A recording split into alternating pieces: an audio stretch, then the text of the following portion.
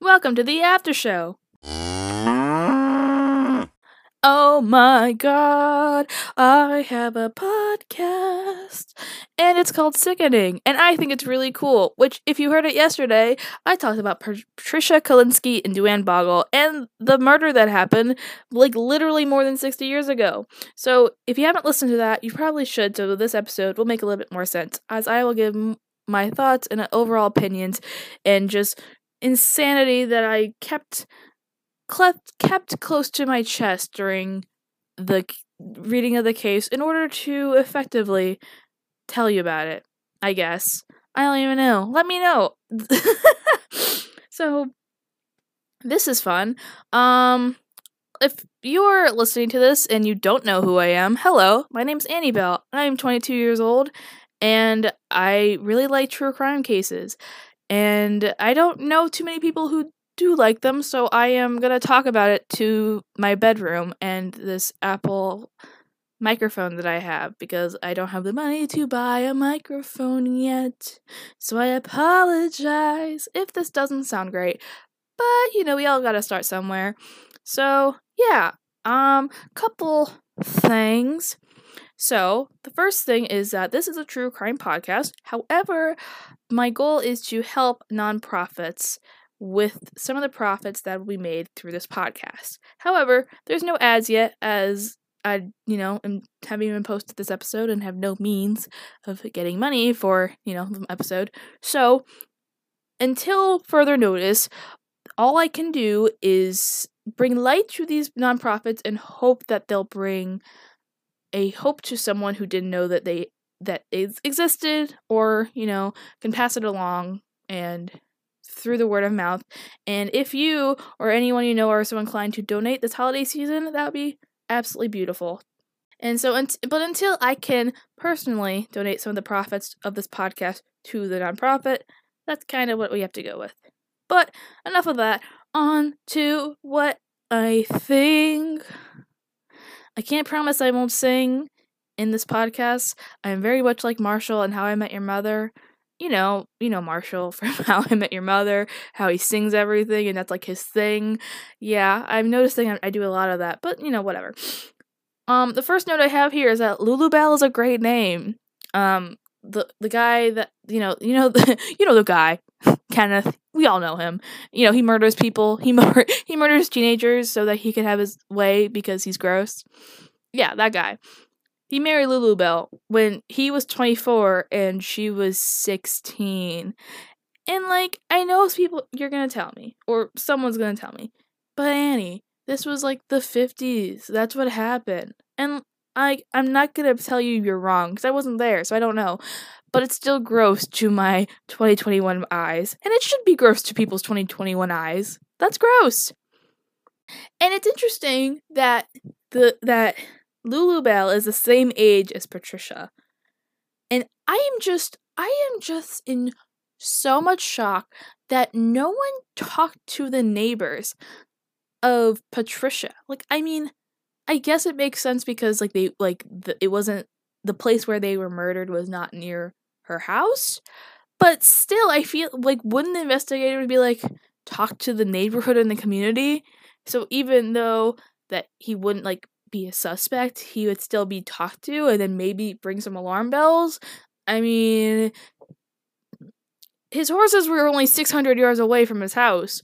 There's no doubt in my mind that he knew who she was and was probably seeking after her. There was no doubt she was, yeah. And it really sucks that he's dead, not only because, one, justice wasn't served in the time of his life, so, because I would have loved to see, the life drained from his eyes, I was caught for that after all this time, but also, there's some unanswered questions that we're just not going to be able to know, and that sucks, because, how did that even come about?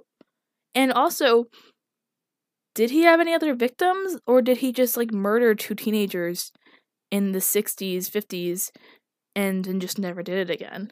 That's what's interesting to me. It's always interesting when people murder, just one person, and then never again. Because it's a lot of times we see people who murder and then realize they like it and then just keep doing it, or vice versa. Not vice versa, but like, or they murder someone, realize, wow, that was fucked up, and then get caught, and yada yada yada. Continuing on, is it just me, or is it weird that the kids were so willing to submit samples and were pretty nonchalant about it? If my father dies and then like 10 years after, a police comes to my door and is like, hey, 60 years ago, your father might have killed someone, I would have lost my shit. I would have lost my goddamn mind. Because, like, no. Like, that's not a secret that they didn't tell anyone. You know the secret no one tells anyone? Oh, like, back in middle school, I got, like, proficient at, like, the clarinet. That's a secret you don't tell people. Or like, when I was when I was a teenager and I was like coming to terms with my sexuality, I would make out with a poster of Zac Efron. Like, that's a secret you don't tell people. You know? Not, hey, your father might have murdered someone a while ago. It's like, oh, cool, okay, that's fine. Here you go. I mean, ultimately, I'm glad they were pretty nonchalant about it because it meant that the case was solved. But now I want to know, like, what are these people's secrets? Like, maybe we should look at them. Like, have they gotten any urges to murder people? Have they murdered people? Have they even sexually assaulted people? Because, like, oh, it's from my father. That's where I got it from. Because that's the only thing I could imagine. I'd be very interested to see if, like, now that he's dead, or, I mean, well, I guess, I don't know, I guess. Well, okay, you can't read my mind, so I'll tell you. My thought process is like, oh, maybe, like, these victims can come forward, but one, are they even alive? And two, they probably have put it so far past that it doesn't even, quote-unquote, matter anymore. Even though it still does, like, you know, that's something that you don't just, like, you know, throw behind your shoulder and go, you know, those little things. So those are some of my after show thoughts. You know, yesterday's episode and today's episode's a lot shorter than I have envisioned. So I guess I'll just, you know, talk about me. Not too long, though. Not too long. I won't bore you with the details. So, like I said, as of now, Sickening Podcast is just going to be the details, the case, start to finish, in my own fun, jazzy way of putting it, without too many asides. And then the after show is going to be the asides, all the asides, and any other housekeeping needs. And, you know, so, for example, like the email, you can email podcast at sickeningpod@gmail.com. So if you have any nonprofits you want to be featured, a case that you want to be covered, you can also send this to Instagram at Instagram Podcast, or no, that's not Instagram Podcast, it's at Sickening Podcast, and Twitter at Sickening Pod. I probably will create a Facebook, but at this moment I have not. Also, let me know how you feel about this format. If you like the case one day and then the after show the next, if you think it should just be squeezed into one episode so it's immediately after, or if you think that I should scratch the after show altogether and just let my mayhem spread throughout the case, then let me know that too. I am eager for your feedback. So, for the end of this episode, I'm just gonna give a brief overview of Project Cold Case. So, just to refresh your memory, Project Cold Case is a not-for-profit organization with the ambitious goal to publicize all unsolved homicides in the United States while linking information, families, and law enforcement, because the ultimate goal is to solve all these cold cases.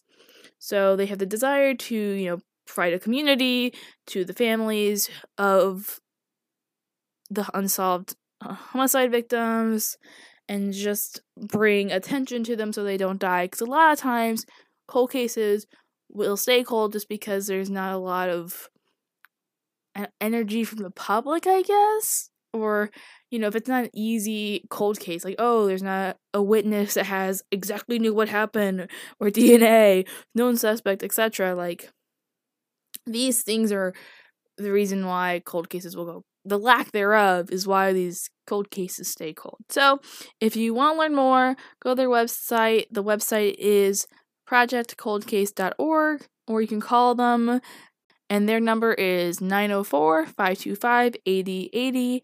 That is 904-525-8080. And that's it. I recorded an episode. I did it, y'all. I'm very proud of myself. Self 5. I will see you all next week, and stay safe, please. Bye-bye.